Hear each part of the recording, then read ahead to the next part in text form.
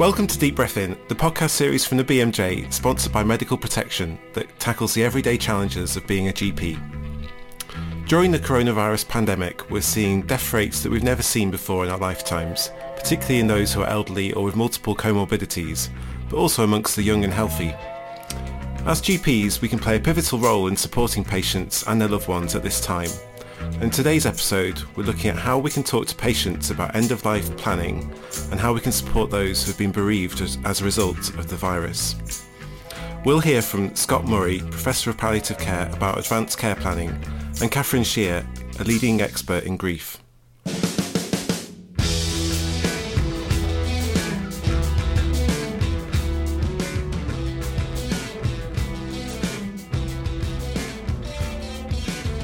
I'm Tom Nolan, a GP in London and clinical editor for the BMJ. And once again, joining me today, we have... Hi, I'm Navjot Lada. I am a locum GP and I'm the head of education at the BMJ. And I'm Jenny Rasanathan. I'm a family medicine doctor and clinical editor for the BMJ.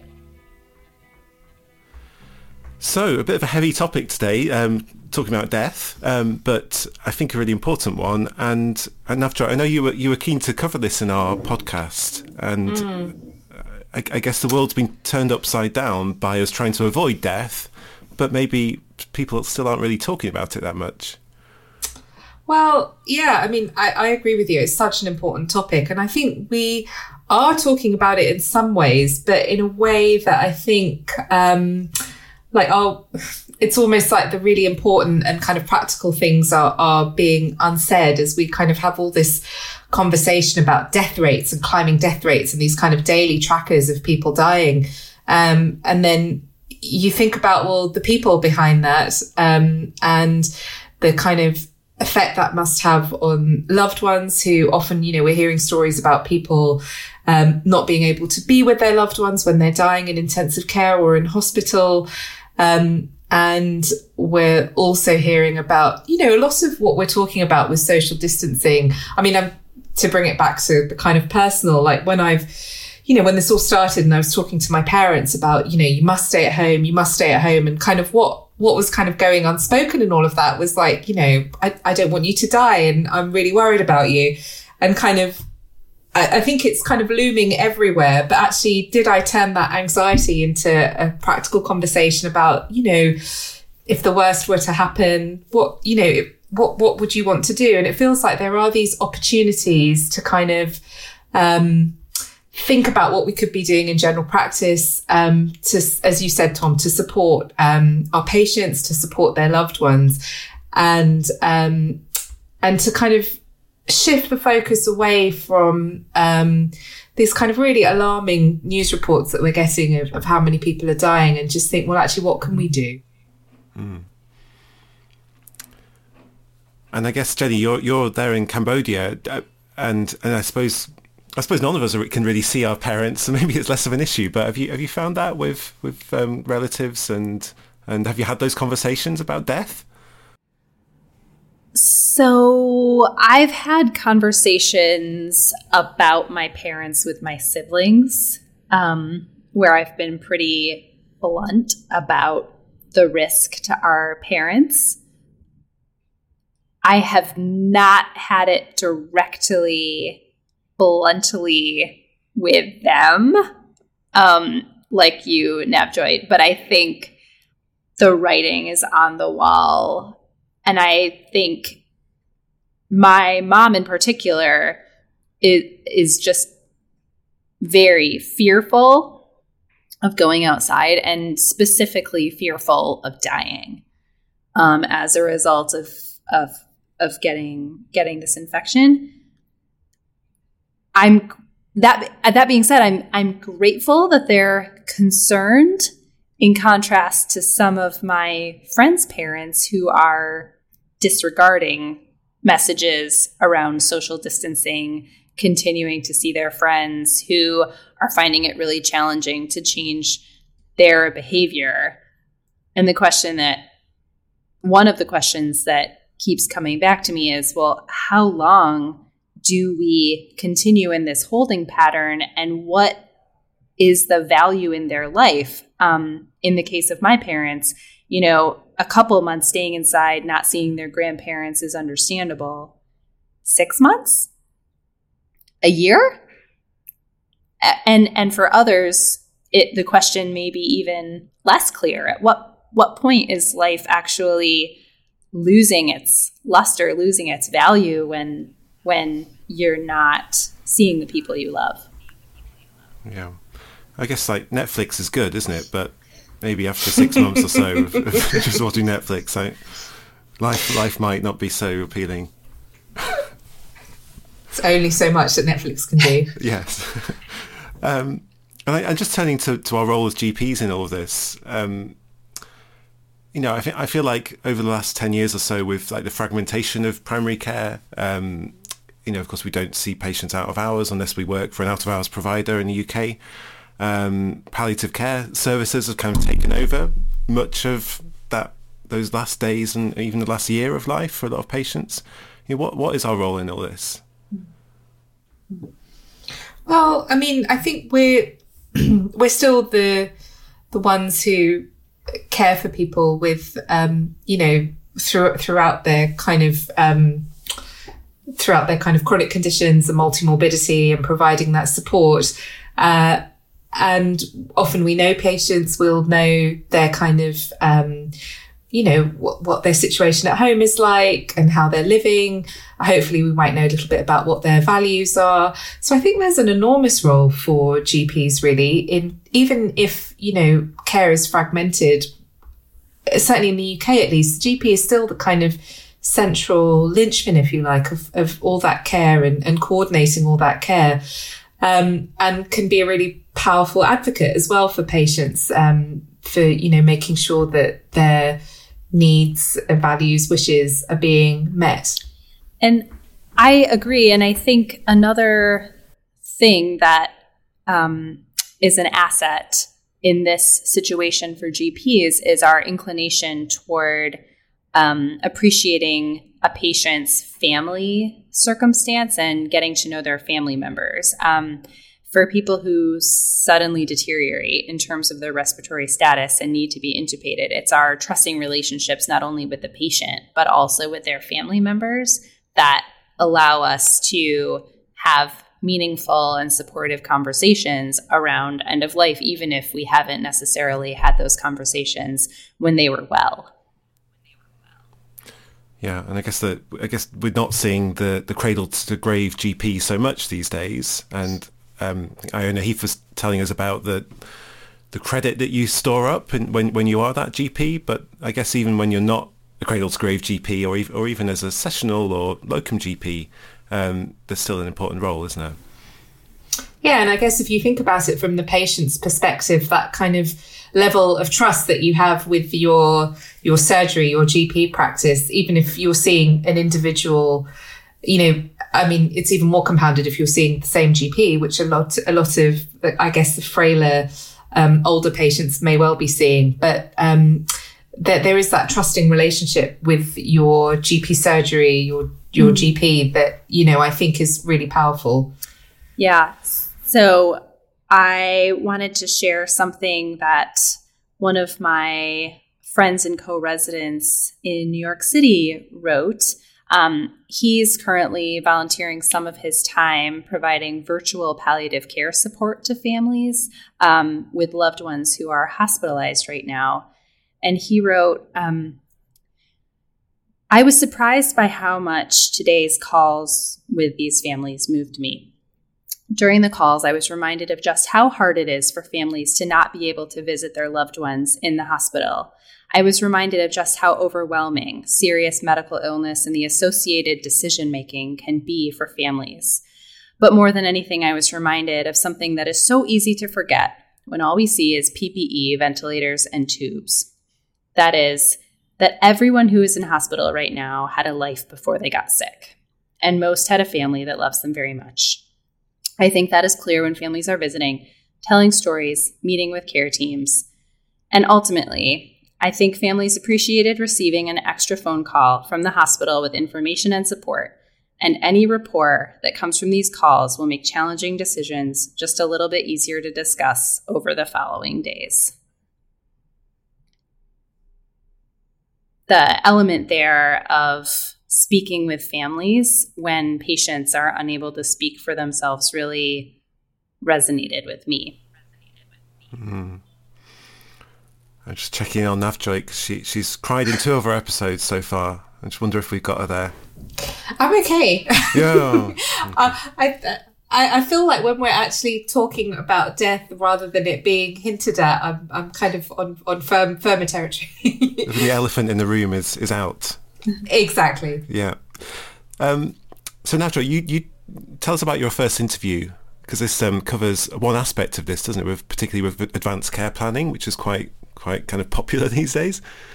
Yeah. So I think one of the things that GPs are being encouraged to do, among a lot of things I know, but one of them is to have conversations with their patients who might meet this category about sort of care planning in general. And for some of those patients, that will involve thinking about their wishes towards the end of life. And so when we were discussing this episode, the first person we thought of to talk about this was Professor Scott Murray, who's based in Edinburgh and is a professor of primary palliative care. He's a GP, and he's written for us before about the importance of early palliative care in particular. And what he means by that is to start thinking about wishes towards the end of the life and goals and preferences earlier on in a disease trajectory, so that you can really kind of start thinking about these things at a time when you're relatively well. And so we spoke to Scott about having some of these conversations, how to go about it, and some of the tools that we can use to help us through all of this. So why don't we have a listen?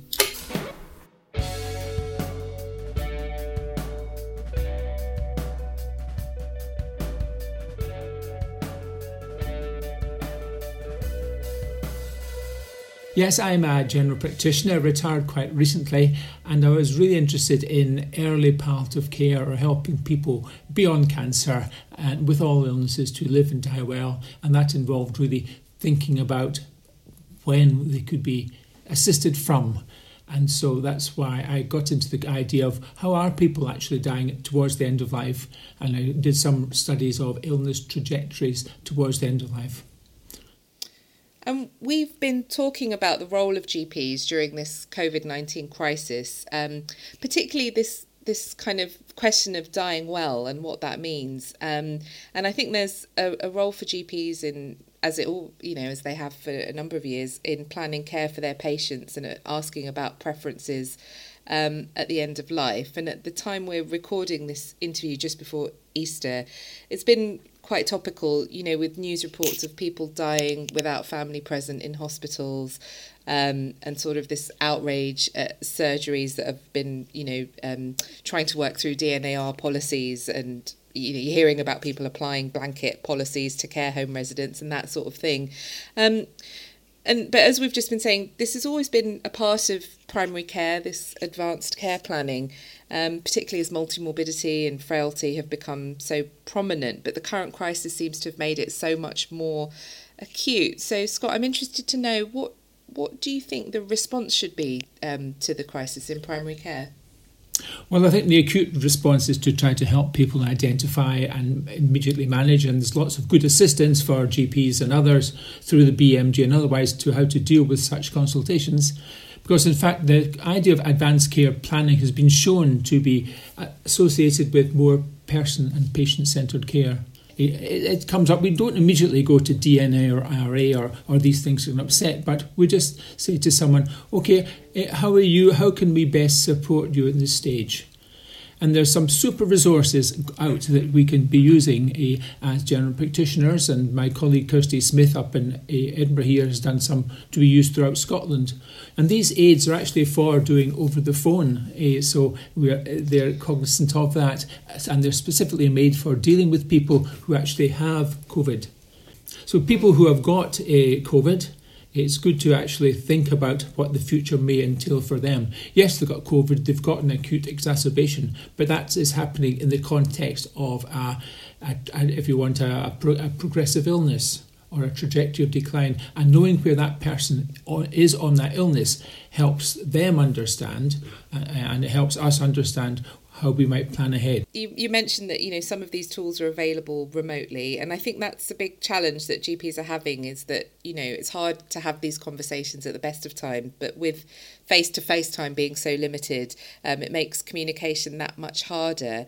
Do you have any tips for how clinicians can do this effectively remotely and sensitively remotely? The first thing to say is I think a lot of clinicians, especially in primary care, are quite used to speaking and trying to befriend people and used to telephone consultations. So it's building on that, so folks shouldn't think, I can never do it. But there are certainly tips, and there are tips specifically for speaking to people in the community. There's tips for speaking to people in care homes, specifically at this time with the risk of COVID. There are tips for relatives of people in care homes, where we first acknowledge that this isn't an easy thing to do in this situation, and building on that. And for instance, an acronym of READMAP is one. So READY, R stands for being ready, to building up a relationship and with tone, and then finding out what the person might expect and what they think is going on. And that's when we can maybe explain, well, yes, that's what's going on, but and you ask what are your main worries or concerns, and trying to understand these, and knowing the stage the person's in, because yes, they may have COVID.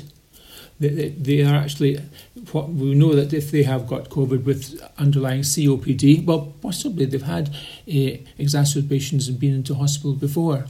So we may then talk about, well, what will happen if that happens again? And it may be that we don't talk about DNAR or does this person have to be on a respirator. That may come later. So and it can be done over time if possible. Right. So I think the kind of overriding message I'm getting from you is we're not reinventing the wheel. These are all skills and tools that we're using already. This idea of, introducing the idea and building on it over time, and perhaps reintroducing it at the next consultation. This is all stuff that we're doing already. Yes, exactly. And the chair of the college was saying yesterday how important it is to remember that people are dying of COVID indeed, but in fact, even during a pandemic, many more people are dying every day of other illnesses. And so we must remember those as well. Yeah, and actually you've always... you were saying, your interest has been in disease trajectory, and you've been a proponent of having these conversations earlier within that trajectory. So do you think this identification that NHS England, or wherever you are, your body is trying to do you think that does facilitate those conversations? You can kind of... Well, it then identifies, say, a list of people. So then you've got someone to work on. So there are tools that can be used, such as the Gold Standards Framework or the Supportive and Palliative Care tool up in Scotland here, which identify around 1% of people. And that's the group that may not die. They're expected to die over the next year or two, and those are the very people who may are at risk of dying in the next month or two with the epidemic. So that's the group that really are trying to contact very quickly, phoning up and explaining, and they know what's happening. And a lot of people may say, I don't want to talk about this. And the thing is, don't be put off, because sometimes they say, but I realise it's a good idea to talk about, it's good for me. So they acknowledge it's difficult, and we have to acknowledge that this is a difficult conversation, but it's probably good for the outcome, because if we talk about it, things may happen according to your wishes. And that's all that a care plan is. Right. So that's a good message to emphasise. And I think particularly because, people are scared. I think, it's... I guess the difference with COVID-19 is that there is so much talk about death, and there's a lot of kind of focus on death happening in ways that is out of people's control. Perhaps it's difficult to control the circumstances in which it happens. What do you think might be a sort of way of addressing that or acknowledging that with patients? Mm-hmm. Yes, you say people are scared, and you're quite right. People are scared of dying largely, and people with cancer largely have that. traditionally as a thing to think about, but people with the frailty or dementia, or frailty especially, have got other things that are more worried about, you could say, such as losing their marbles, being a burden to carers, or going into a care home. So these are the things that, to be patient-centred, that's the things to discuss and dying. So with the COVID coming on top of that, we can then deal with them all together. And then if they realise, hey, we're on the same place, we're trying to make a plan to really help me, that's when a plan can be very helpful and very useful. Just a word about competing narratives also. Again, people say, oh, I don't want to talk about this. But we know from our in-depth research that people have competing narratives in their mind. They've got the restitution, the getting better narrative, and they're going to get a bit better, but they've also got a more realistic one, which they're willing to share, which is, yes, I know that I may get ill. And it's just allowing people to tap into that one. I know this is difficult. I know we're trying to get better, but let's consider what might happen. And most people would like to have that opportunity with someone that they can trust. And at a time like this, we have to do that. Would I say people with COVID need palliative care? I would never say it to them, because there's still this horrible word about palliative care is associated so much with death and dying. So more support. How can I help you? Yeah, I know some experts who are really good at breathlessness. I'll get one of them to come across. You might warn them they might be called palliative care, but it's sadly so stigmatised. It's the approach or the principles of palliative care can be integrated in normal clinical care by all specialties. Well, that's what's been, I think, so useful in talking to you today. I feel very reassured that actually, what initially when you think about it, advanced or anticipatory care planning with people in this time of COVID-19 seems quite daunting and sort of overwhelming. But actually, we have a lot of the tools in place already. We know how to do this, and some of it is just applying and adapting those tools to because there are many our current setting. Yeah, many existing tools to be adapted. For someone who has got COVID, well, they're actually just suddenly having an acute issue in an otherwise trajectory. And if they haven't got COVID, well, let's identify such people. And in the future, how can we better identify the other people who don't have COVID so they can also benefit from advanced care planning? We call it anticipatory care because it was about anticipating the future. But it's just thinking ahead. That's what we're trying to do. So care planning is good for your health and good for your death in due course.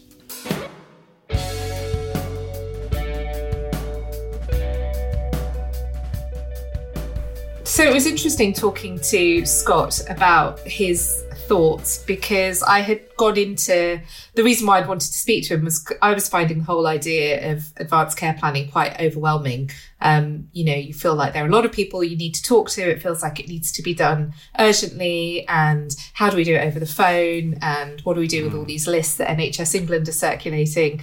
And actually talking to him, I realised that this is probably something that's,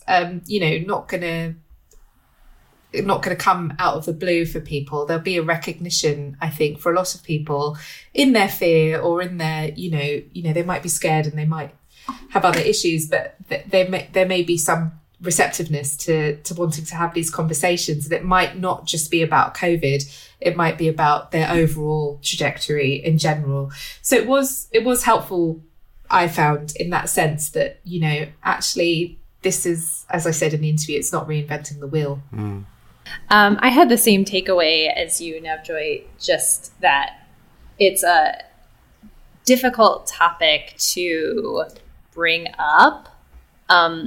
We worry that patients will get the wrong idea or that they'll think we're not there to try to save their life at all cost, or that in some cases people, when the idea of talking about this comes up, may think that people are giving up on them. And it's not that at all. I really liked what the way that Scott Murray said it, which was making sure that their death is the way that they want it to be. And I thought that was a really nice way of kind of framing it so that people who indeed may want to have this conversation approach it from the right kind of productive way.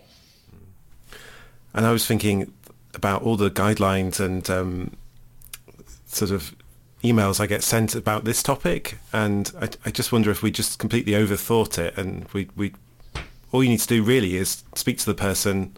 How are you doing? You know, and just like we do so well as GPs, I think this is our forte, really, isn't it? Is having a real conversation with a real person, and if they want to talk about what they expect, I like that thing about what would you expect to happen, and I think that sounds like a good way into that conversation.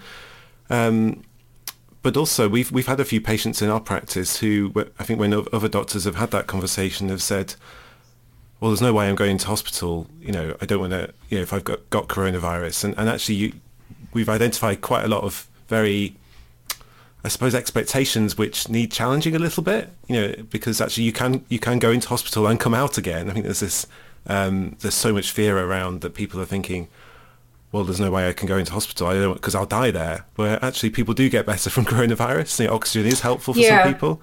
And so, as well as the help you get from these discussions about planning death, you can also kind of other things can come out too.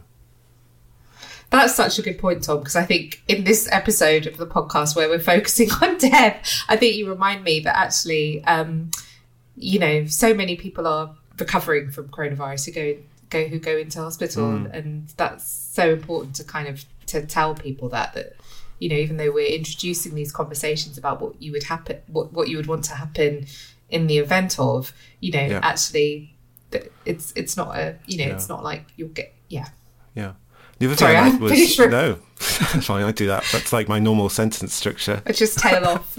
Sorry. The other thing I liked was that actually we're so obsessed with death that we sometimes forget to ask people, like, is that the most important thing to you? And so often it isn't. In fact, it seems to be more often than not, you know, and sometimes the thing that people will say is more important seems to me like, is that really more important than dying? You know, you're worried about being a burden, you know, but also the quality of life. That was a useful reminder. Jenny?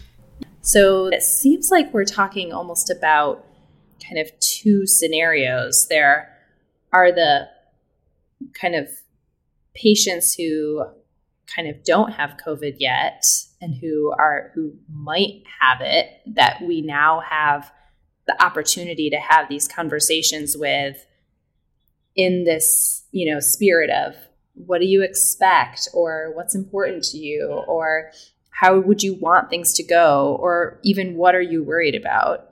And where it's not necessarily too late to have those conversations, even if it feels a little doomy and gloomy.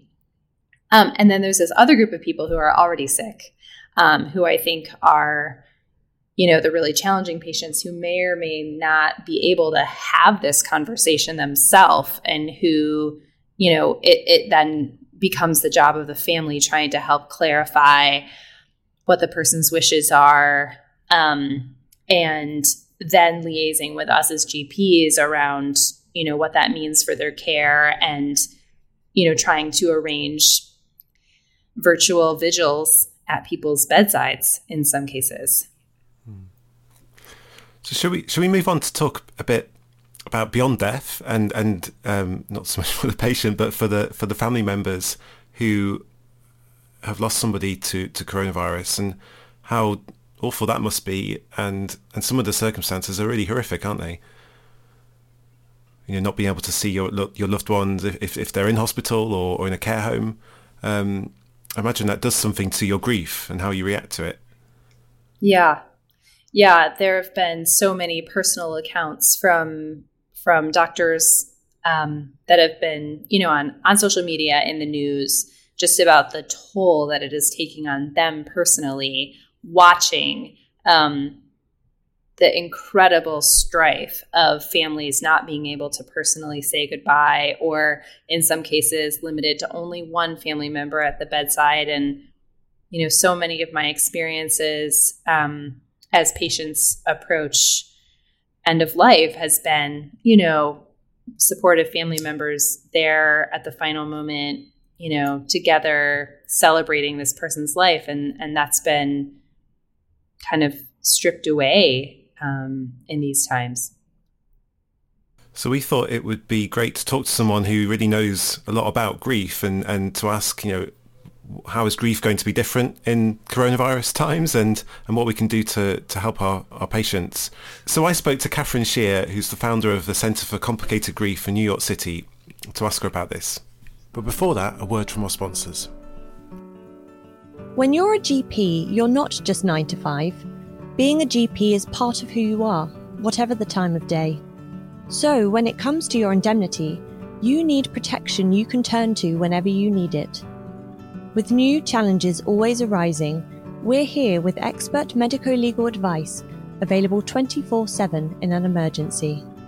And because we're discretionary, we've got the flexibility to protect you for a wide range of situations with individual support that's tailored to your needs. During the current crisis, we know GPs need this flexible support more than ever. Visit medicalprotection.org to find out how we are helping our members through this challenging time, including policy changes, extended membership benefits, and medico-legal advice. And now back to Katherine Shear from the Centre for Complicated Grief.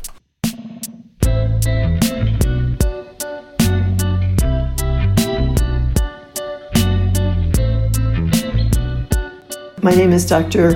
Katherine Shear, and I serve as the director of the Center for Complicated Grief at Columbia University School of Social Work. I'm a psychiatrist, and I've done clinical research in grief treatments for about 20, 30 years now. So since you work in New York City, which is of course the sort of epicenter of coronavirus at the moment, can you give us some insights about what's happening there? Well, sadly, of course, there are a lot of deaths, and they're occurring in very, very difficult and unfortunate circumstances, as we all know, and I think is occurring, of course, around the world. The impact that these deaths, of course, are going to have a massive effect on thousands, probably tens of even millions of lives in New York City. Millions of lives, yeah. Do we need to think of grief to coronavirus in a slightly different way? I think we do, actually, for so many different reasons. But let me just say a little bit about just grief in general. Of course, it's certainly a profound experience that when we lose someone close, someone in our family, that's really what we're talking about right now. And so it's going to be very personal. That said, there's some typical features of grief, which I think it's important for clinicians to be aware of. And they're simple, really. We're not talking about stages. Grief does not occur in stages. That's one thing that we have learned. Researchers have really looked for those stages and haven't found them. But it's the people that we love and that we're close to, they just help us anchor our lives. They help us manage our emotions. They even have physiologic effects, actually, out of our awareness that have been documented. And so when we lose them, when they're gone, it's just sort of like an earthquake that shakes the foundation of our minds, our self, even.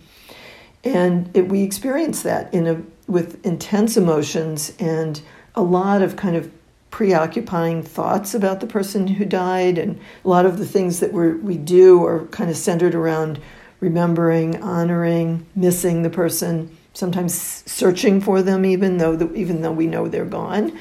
But that, it's not one emotion. People sometimes think of grief as an emotion. It's not one emotion, but it's a whole bunch of emotions. It's really almost any emotions that we feel can be associated with grief. So we often, the center of it is yearning and longing and sadness, of course. But then there's anxiety, there's anger, there's guilt, there's even shame sometimes. And also we have positive emotions. So we remember the person, and we can do that in a sort of dissociated way where we're just feeling the warmth and the pride in them. And I guess you see a bit of that with some of the videos we see of family members. We're seeing this in the UK. The son of a doctor who's died, talking very proudly and boldly about their loved one. Exactly. And they can do that with composure, which in a way is surprising because so just a couple of other things about grief generally, which is one of them is that the exact way that you're experiencing grief at any one moment is variable, right? So it's kind of erratic. It kind of depends on who walks into the room, or onto your Zoom screen, I guess, in this situation.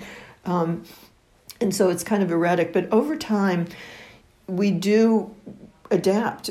And as we do, the grief doesn't go away completely, but it does settle down a lot. So we see that transition. So, yeah, if we look at coronavirus, then what might be slightly specific about grief in this era?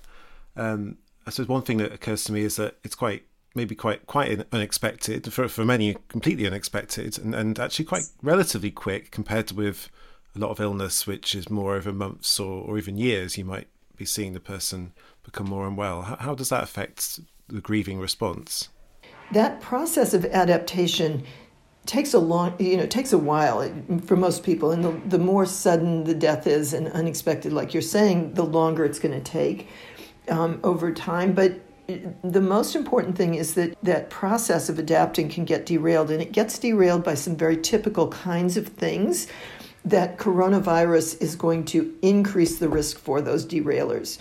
From a big picture perspective, we need to find a way to accept the reality, which, it sounds like, well, of course the person died, but actually your whole brain doesn't know it right away, because you kind of have to experience what it's like to live without them before you really understand what that means, and that they're really gone and not coming back. Like, Joan Didion in our, do you know the Joan Didion book, A Year of Magical Thinking? Have you heard of that? She's a very famous writer, and she wrote, her husband died very suddenly, and she did things like keep his shoes lined up in the closet because he might need them when he comes back. And of course, she's a brilliant woman. She didn't think he was really exactly coming back, but something in her did think that. So we have this kind of, we need to wrap our mind around it and comprehend it. The other thing that's really natural that people can get caught up in is sort of it's called counterfactual thinking, and psychologists have studied this a lot, and we do it whenever anything happens in our lives that we don't want to happen.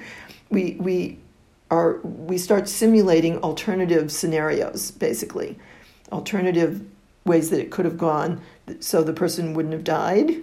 So you know where I'm going with this. But, we do this very, very naturally. Everyone does it after someone close dies, and especially suddenly. Yeah. I'm thinking, had there been proper PPE or different PPE, or had they been better, cared for by their team, so to speak?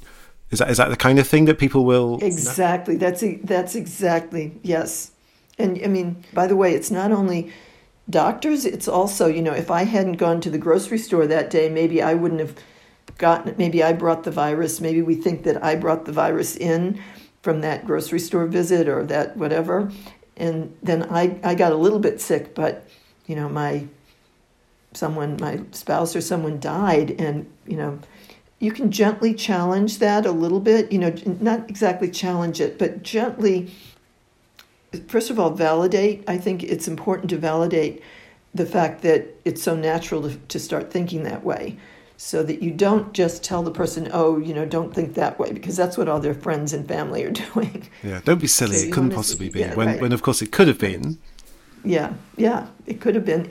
And also even sometimes, even if it's something that couldn't be, it's still very natural to do it, and it's actually adaptive. It's an adaptive process writ large. But in this setting, of course, you're thinking that way. I would think that way too, I might say. Or you basically want to be mostly listening and empathizing where you can, and providing that listening ear. It's just really important for someone who's grieving to have people listen to them. They need to feel heard.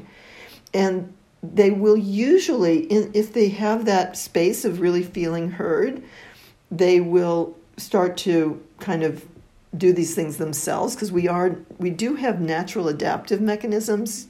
There is one other thing that I think is notable, which is something called survivor guilt.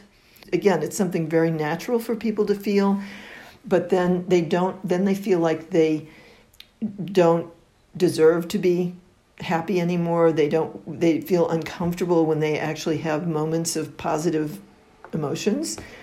Positive emotions, having some respite, from the pain, from the emotional pain during grief is pretty important.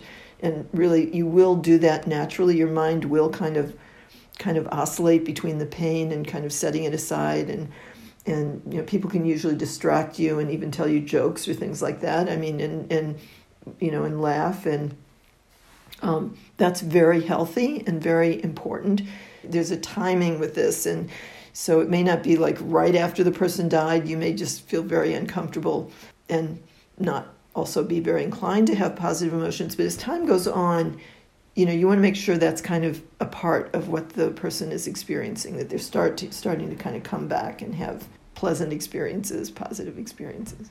Yeah, so that's helpful. So trying to resist the urge to kind of set them straight, so put them, yes. Yes. Of course, the challenge, I just have to say that I think the challenge is that, most general practitioners don't have a huge amount of time to set aside, right? I mean, that's really tricky, because when someone is grieving and they want to talk and you have to rush them along, so whatever you can do to have a certain amount, maybe tell them, let's talk. I have 10 minutes now. Let's talk. I can't talk to you for 2 hours, but I can talk to you for 10 minutes. Something like that, so that person knows you want to. I really want to hear you. I want to hear what your experience is like. That sort of thing. That's a good tip. Yeah, maybe saying that at the outset rather than sort of cutting them off mid story. Yeah.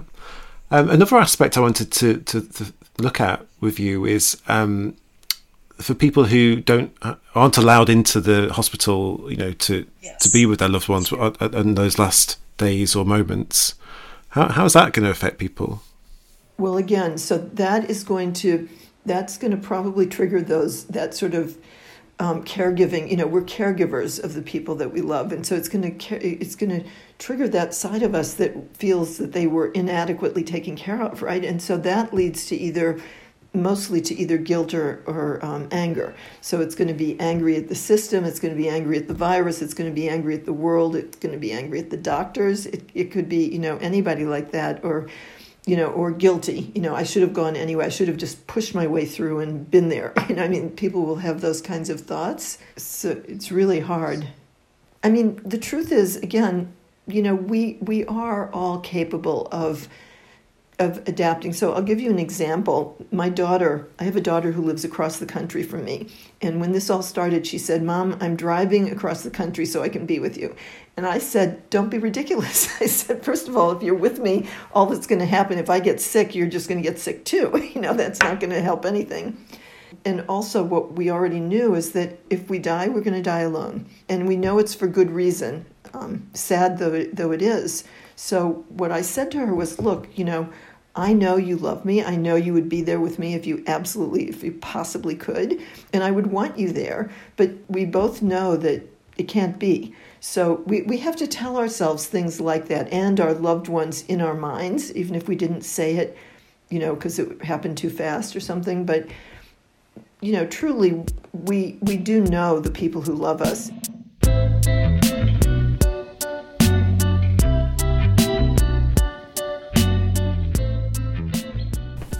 You okay, Jenny? Oh, no. I'm okay. That was such a good interview. It was so good. It was so good. So I think that the most important thing about that interview for me was, have you heard of the Year of Magical Thinking? Because I feel a bit stupid not having heard of that. Jenny's nodding.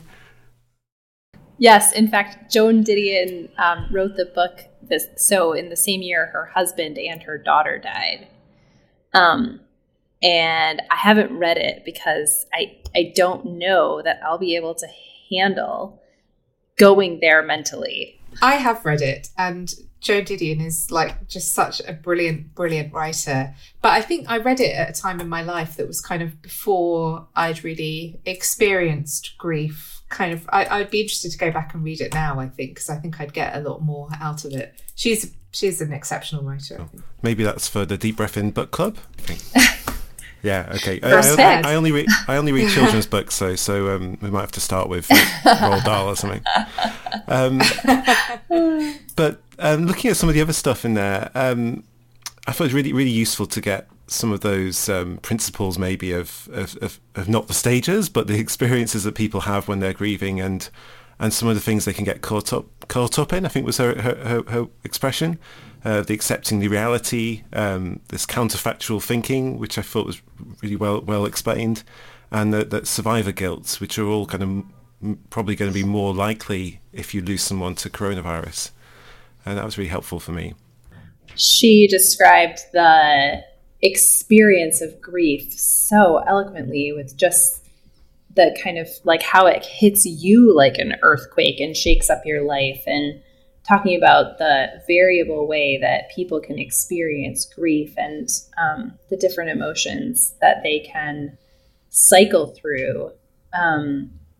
What particularly stuck out for me similarly was this idea of counterfactual thinking. And I do that for the most minute things in my life. Like, if only I hadn't been in that place at that time, like this would have, like, I mean, you do that with just minor injuries, let alone a death. And then the need for people to it's good to have a name for it now, isn't it?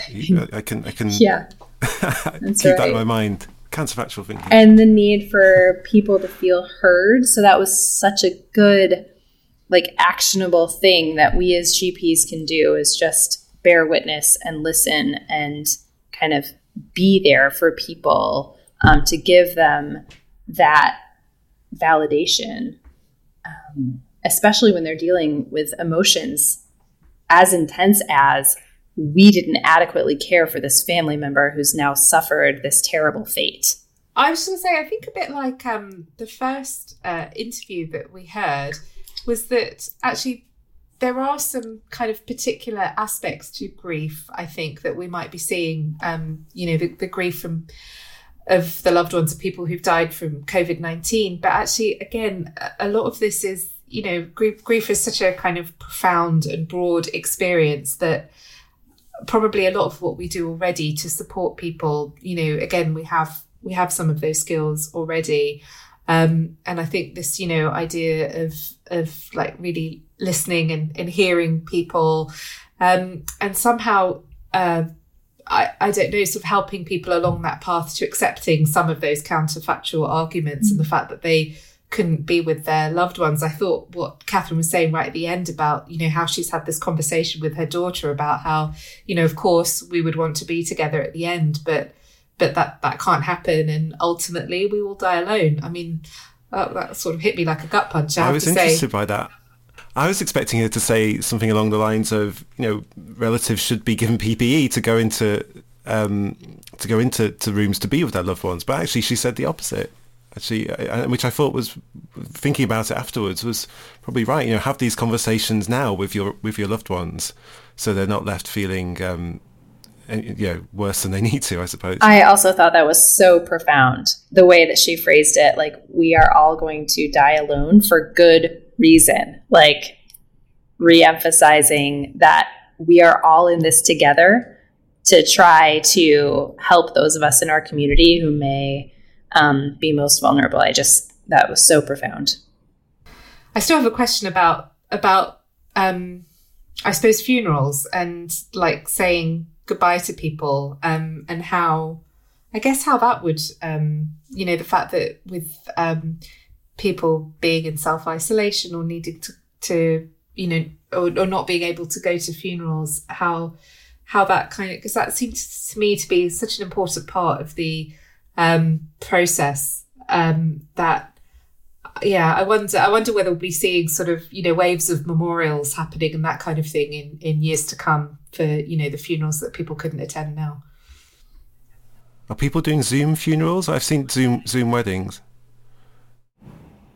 Well, in some of the diaspora communities, and I know this from my in-laws' family, they're already setting up they have been doing virtual funeral services for years for folks with family members living on the other side of the world. And I'm not sure to what extent we'll be seeing more of that, but I do wonder about, about how we as GPs can help and what other services might be required to support so many people through survivor's guilt going forward. Yeah. And I guess the other thing is how the health profession, GPs, people, doctors in hospitals, how we cope with our own grief as well. Because I think we'll be witnessing, so much dying over kind of a concentrated period of time, or at least that's what it seems like. I wonder if we need more support for that too.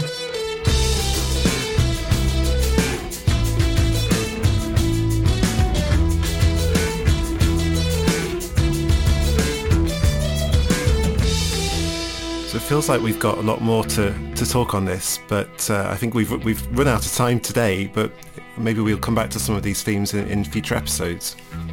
Thank you to Scott and Katherine for talking to us. And thank you, Jenny and Navjoy, as well. Thank you. Thanks, Tom. So we hope you're enjoying Deep Breath In. Let us know what you think using the hashtag Deep Breath In or email practice@bmj.com. Or even better, rate us on your podcast app. And remember that podcast ratings are a bit like Uber ratings. If you get anything less than 5 stars, then people won't want to listen to us. It's time now for Deep Breath Out, the part of the show where we get to relax. Today we have some music for you, nominated by legendary South London GP and head of King's undergraduate GP education, Anne Stevenson, who I also work with. The track is by Hans Buehler, a composer and professor of engineering at MIT. It's a musical representation of the amino acid sequence and structure of the spike protein of the pathogen of COVID-19, and it's called Viral Counterpoint of the Coronavirus Spike Protein. Enjoy.